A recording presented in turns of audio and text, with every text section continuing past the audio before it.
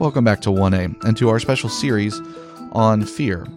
I hope that our last episode was helpful for you as I encourage you to think about what you think about when you think about fear. It was a meta-analysis on fear. Do you think fear is sinful? Do you think that fear displays weakness? And I was trying to push back on some of the narrative that is out there that God disallows fear, that if you're a good Christian, you're never afraid. I think in this moment right now, there are people that are afraid, and you should be afraid to a certain extent, but not driven by fear, not owned by fear. So let's talk about that. Well, firstly, I think we need to define what fear is. Some people, when they talk about fear, they want to emphasize the thinking portion, the cognitive portion of what fear is. In those instances, what you tend to get is you tend to get definitions that will say things like, fear is the apprehension that something you love, treasure, or value is going to experience something negative. Something bad's going to happen to something you love, treasure, or value. On the opposite side of those who emphasize the emotion, that is that there's this physical, emotional reaction that is fear. And so what is fear? Well, as much as fear is driven by cognition, fear itself is an emotion. It's important to make that distinction. We're really confused nowadays about thoughts and about feelings. I talk to most of my premarital couples when we go over communications training, and we talk about how people will use, I feel like, that particular phrase, or I feel that, when they're actually about to give you a thought. So they'll say things like, I feel like you should have let me know before you were going to come home late. Well, that you should have let me know that you were going to come home late is not actually a feeling at all. It is a thought. But we tend to disguise our thoughts in feeling language, partly because we really value feeling language right now in today's culture, partly because men like to think they're good at feelings when we tend not to be very in touch with them, and women get tired of people arguing with their thoughts, so they'll often put their thoughts in feeling garb. But really, fear is a feeling. Now, as we make that distinction more clear, thoughts are things that happen that we can reason with and help us understand one another. Emotions are what we use to empathize with one another, to get into the experience of one another. And when that becomes internal, our own thoughts, well, they're challengeable.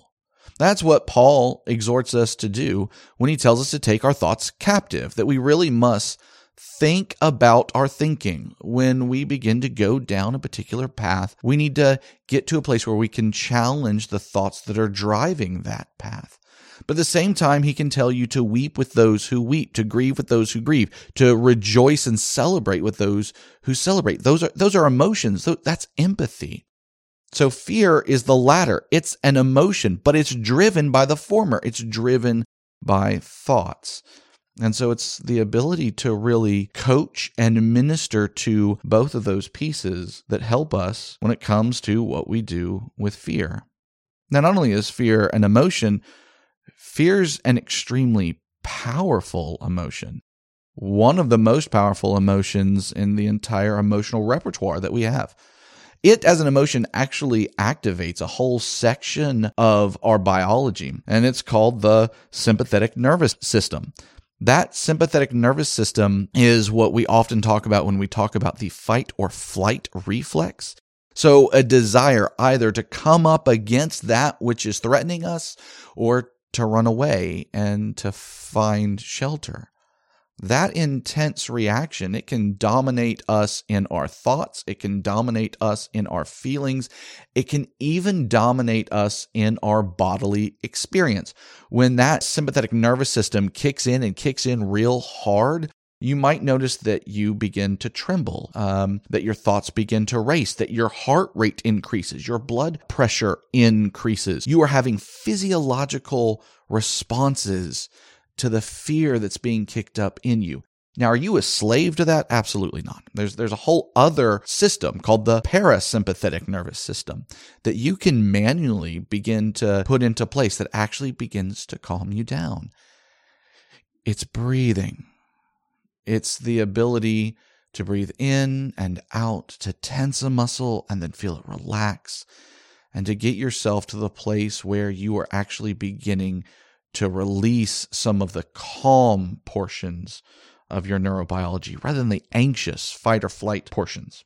Fear is a very powerful emotion. It's not always a takeover, powerful sort of thing. There are fearful responses that are mild, but as things or as a threat is more real to something that is more precious, that reaction tends to be more intense. So if you know somebody whom you love who seems like they are under threat, that their health is under threat, that their life is under threat, it's understandable that you might have a particularly intense fear response. And then what do you do with that fear response? And I think that's the place where a lot of people are in right now, is that you're just holed up in your house and there's this enemy that you can't see and you can't fight. And so those that want to fight can't fight. And those that want to flee, where are you going to go? And so it gets you to this point where you feel very, very out of control.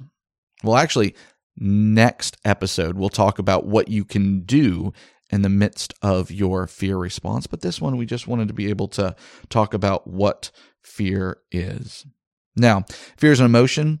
Fear is a powerful emotion, but fear is also based on belief. It's the thought that you and I can challenge. Something bad may happen to someone or something that you treasure, but sitting and thinking about it, visualizing it over and over and over again, and trying to think of what you would do in every single scenario, that just drives that fear, and it keeps that sense of fear and anxiety maxed out all the time. And so you've got to be able to shift the belief, not the belief that something bad will happen, because something bad may happen. Those of you who are listening to me, I don't know where this is going. I cannot give you any false promises that the Lord isn't going to have you or someone you love be diagnosed with this coronavirus and that it might do damage to their lungs, that it may ultimately take their life. I can't make any promises. But what I can do is I can shift that belief to the firm foundation that is a good, loving God.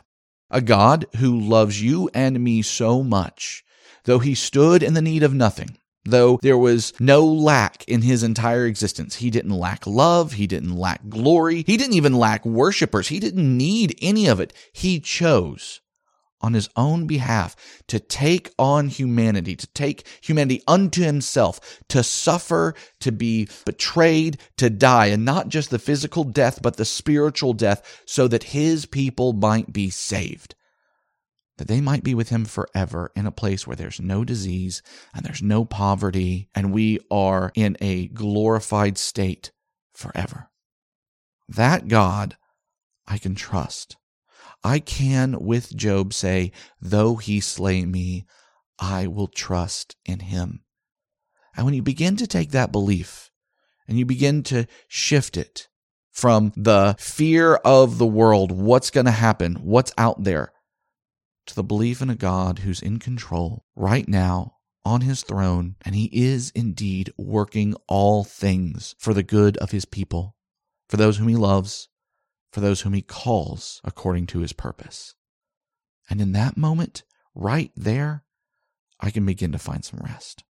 Well, in our next episode, we'll talk about when we find ourselves triggered by fear, what are some things that we can do to really get ourselves out of that. Until then, stay safe and God bless.